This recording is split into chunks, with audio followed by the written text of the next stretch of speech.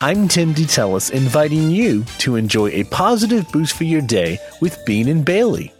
So what I wanted to say was we need to never forget the sacrifices our forefathers made to make this nation. That's right. Lincoln, Jefferson, Adams, and the other one were all very instrumental to the building of it. The other what? The fourth father. I can't remember his name right now, but they were all very important. Jackson, excuse me. When I said forefathers, it had nothing to do with the number 4. Forefathers, they came before us. They paved the way.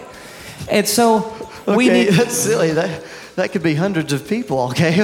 It's actually the number... Maybe it was hundreds of people, okay? Okay, let me talk him through this, okay? How many heads on Mount Rushmore, Bradley? What's that have to do with it? How many heads on Mount Rushmore? There's 4 heads on Those are the forefathers. Okay, Jackson, Remember, it's smart to laugh. Come visit us at FamilyComedyRadio.com. That's FamilyComedyRadio.com.